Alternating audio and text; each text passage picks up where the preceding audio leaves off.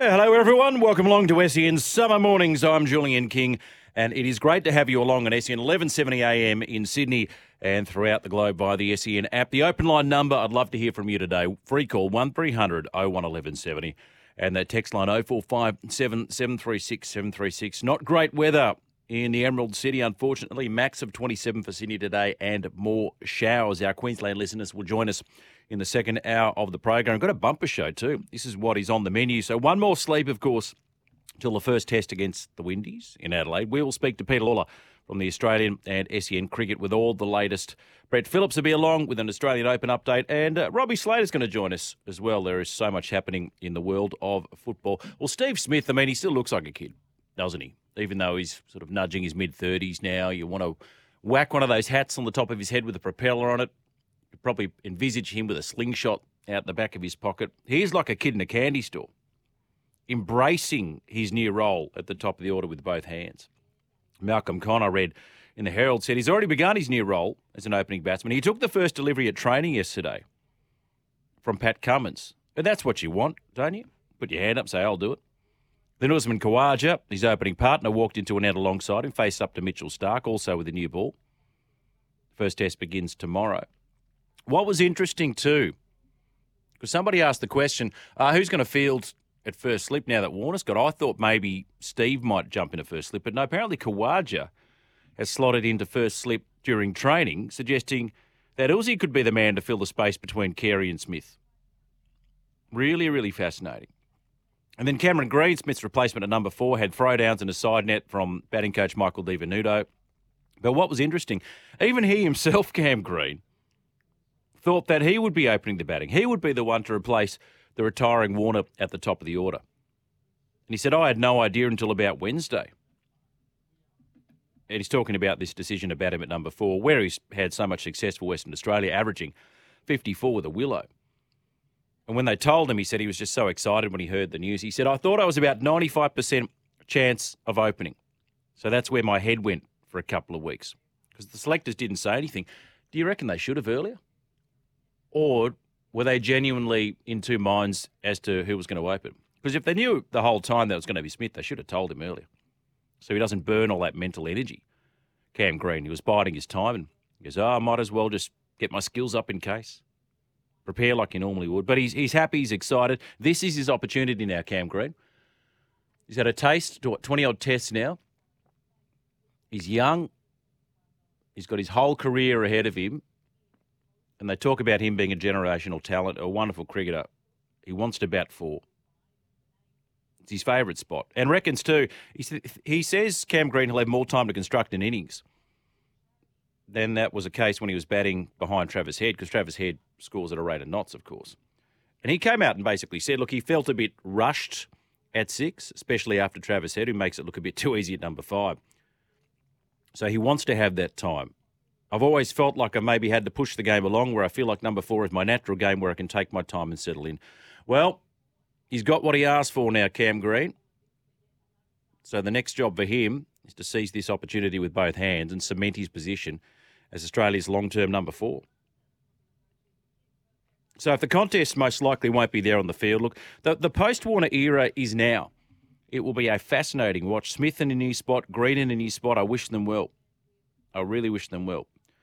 And isn't it funny, Davey Warner's caps never went missing. They were just in a smaller bag than first anticipated, with the luggage all along. So there you go. Well, it gave us something to talk about, didn't it? Got the attention of the Prime Minister. Who had all the news bulletins. I was there the whole time.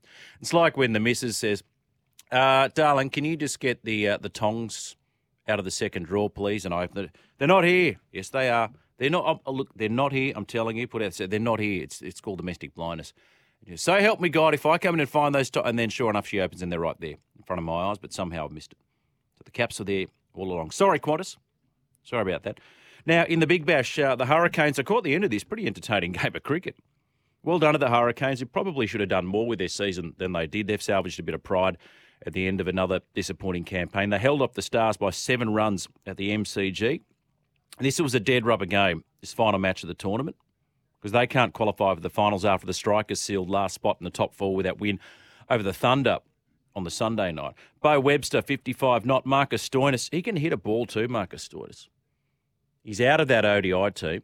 Cards aren't marked, according to Andrew McDonald, but when he's on, he's on. But I feel like haven't seen enough of it from Marcus Stoinis. He was 48. They looked a chance at one stage of pushing the Stars past Hobart's 8 for 187, but no, they fell 7 runs short. Now, this is the game left. The only game left with any relevance, the Scorchers and the Sixers. A huge, huge game tonight. So the Strikers will play the winner of this game tonight, either the Scorchers or the Sixers.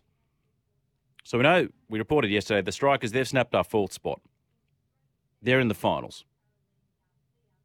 And in the process, they knocked out the Stars, who again lost last night. So the only regular season match with any relevance is this game tonight between the Scorchers and the Sixers. The winner will take second spot. They'll earn themselves a double chance. We know the Heat have already locked up top spot. They're going to host the qualifier final on the Gold Coast after opening up an unassailable lead at the top of the standings. I'm really happy for the Heat too. And that match, by the way, will take place at Heritage Bank Stadium instead of the Gabba because of the venue clash with the second test between Australia and the West Indies. 0457 736 736. Albo is a flog. We get one of those a day, don't we?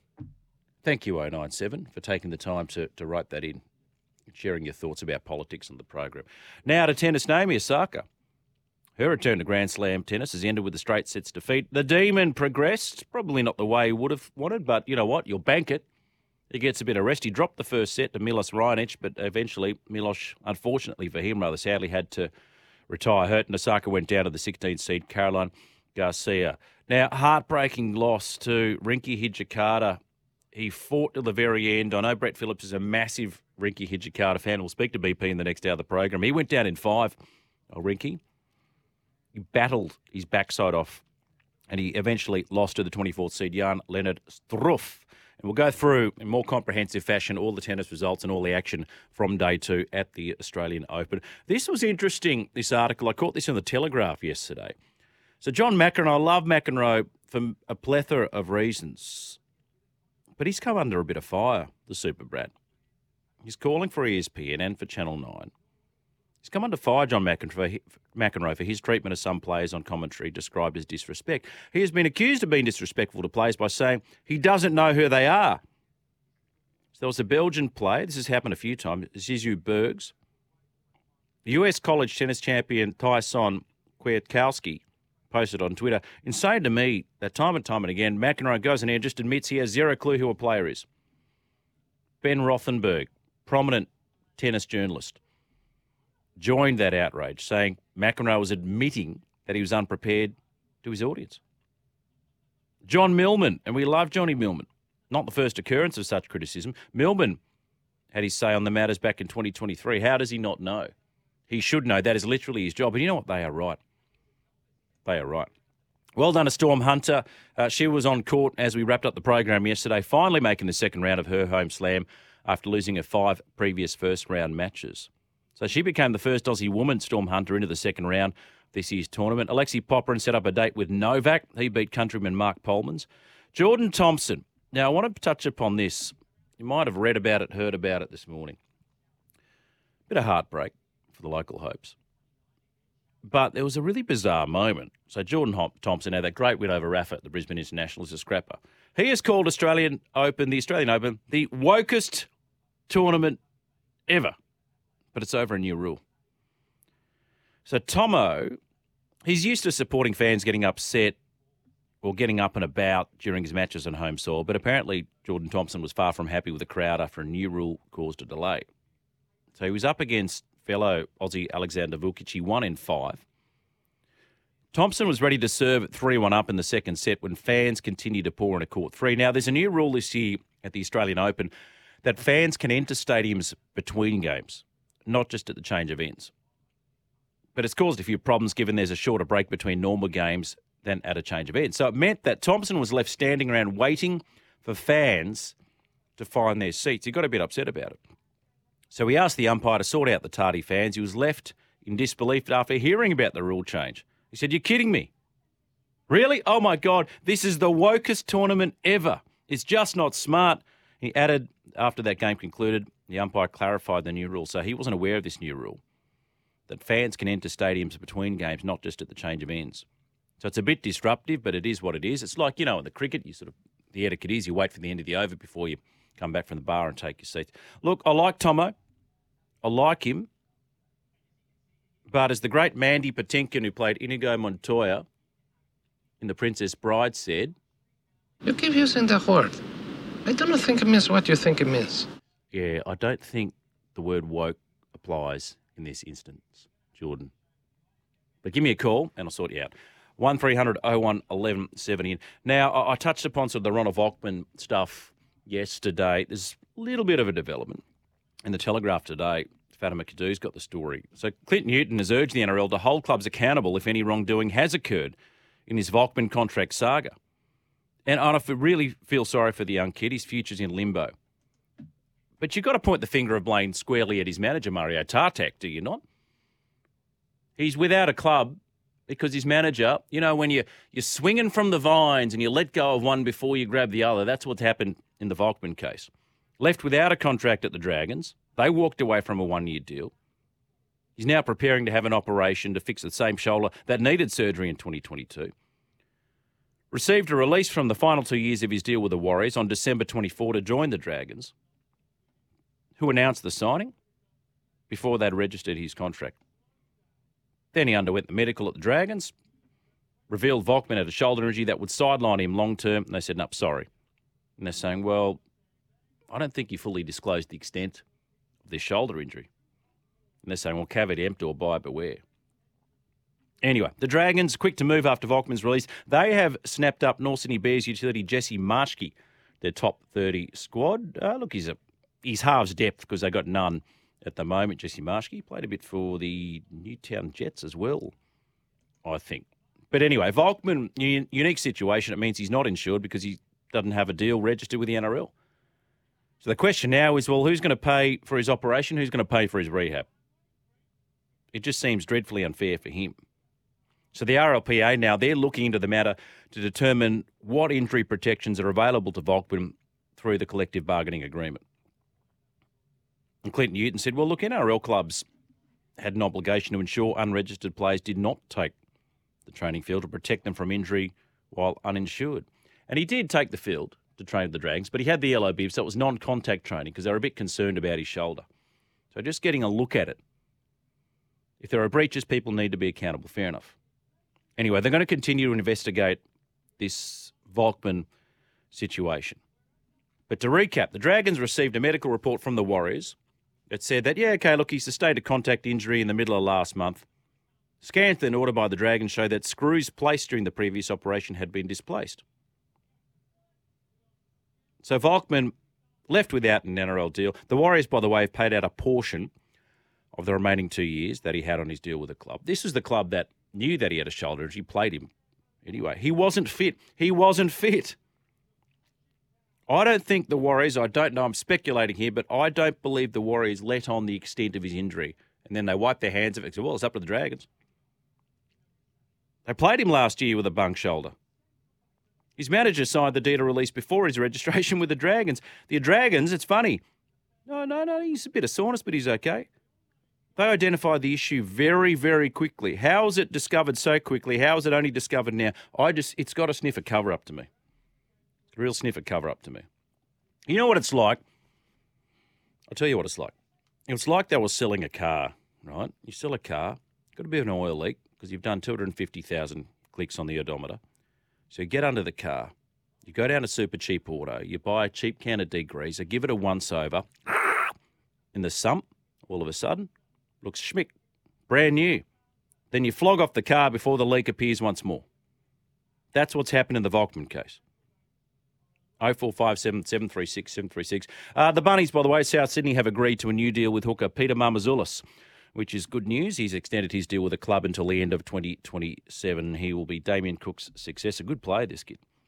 Very good player. Now, this news broke just as we came off air yesterday. A terribly sad news about the death of former Socceroo Stevie Labert. Tragic conclusion. He's 46 years young. He played, he's found in bushland in the New South Wales North Coast. He played 15 matches for the Socceroos from 2000 to 2004, represented the Olyroos at the Sydney 2000 Olympics. He'd been visiting friends in Casuarina and went missing on Friday night. Reported missing Saturday morning, his car found at Cabarita shops later that morning, and then a large-scale police search was conducted for the missing former footballer. His body was reportedly found in bushland near Cabarita, 7 p.m. on Sunday. It's just dreadful news. It was a bit of a journeyman career for Steve Labert, good player. He had stints in Europe, ruptured his Achilles in 2008. He was playing for the Newcastle Jets in the A-League at the time. He later came out as gay. It's a significant milestone for Australian men's football. Went on to work in the rehab unit at St Vincent's Hospital in Sydney.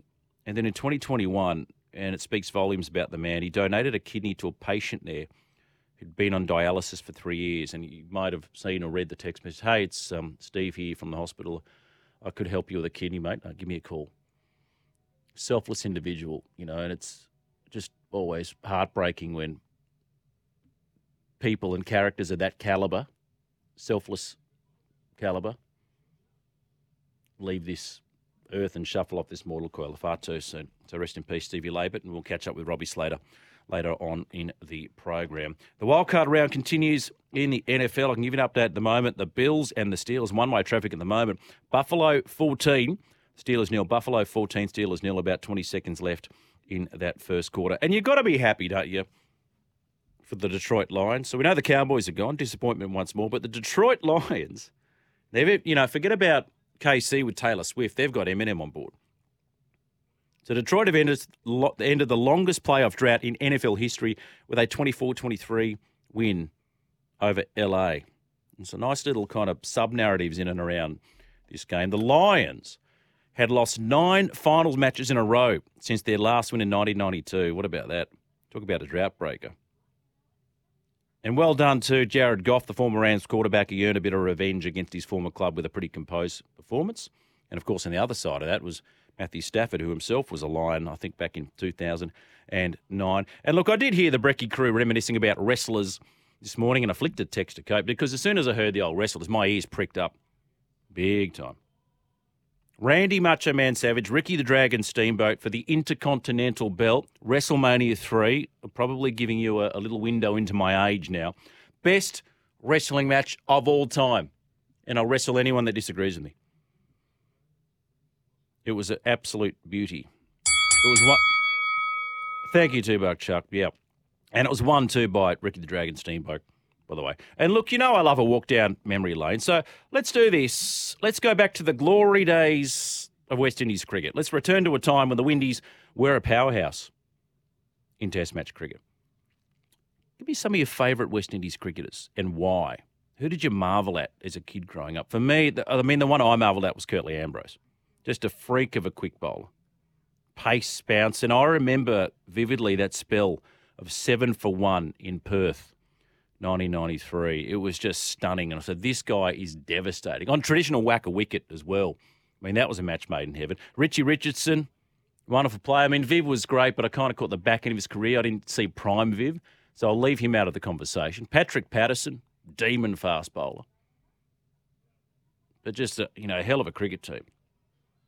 So some of your favourite memories of West Indies cricket, maybe you witnessed them, maybe you saw them play. I mean, Brian Charles, one of the greatest I've seen ever. And speaking of Brian Charles, I've got a really interesting grab. A few years ago when I was working on a cricket show with Ian Chappell, we got to interview Brian Lara. And I know he was on Sports Day the other day, but he sort of broke down a couple of reasons as for the decline of West Indies cricket. Fascinating insight. I'll play that for you later on in the program. Memory lane. Your favourite West Indies cricketers, your favourite West Indies memories. McEnroe, is it disrespectful to not know who's playing? I say yes, it's his job. Ronald Vochman, anything else you want to talk about? The Australian Open, I am all ears. 1300 01 1170. That is the open line number. And that text line, it is firing up as we speak, 0457 736 736. We are up and running this Tuesday, 16th of January. Jules in the chair for SEN Summer Mornings.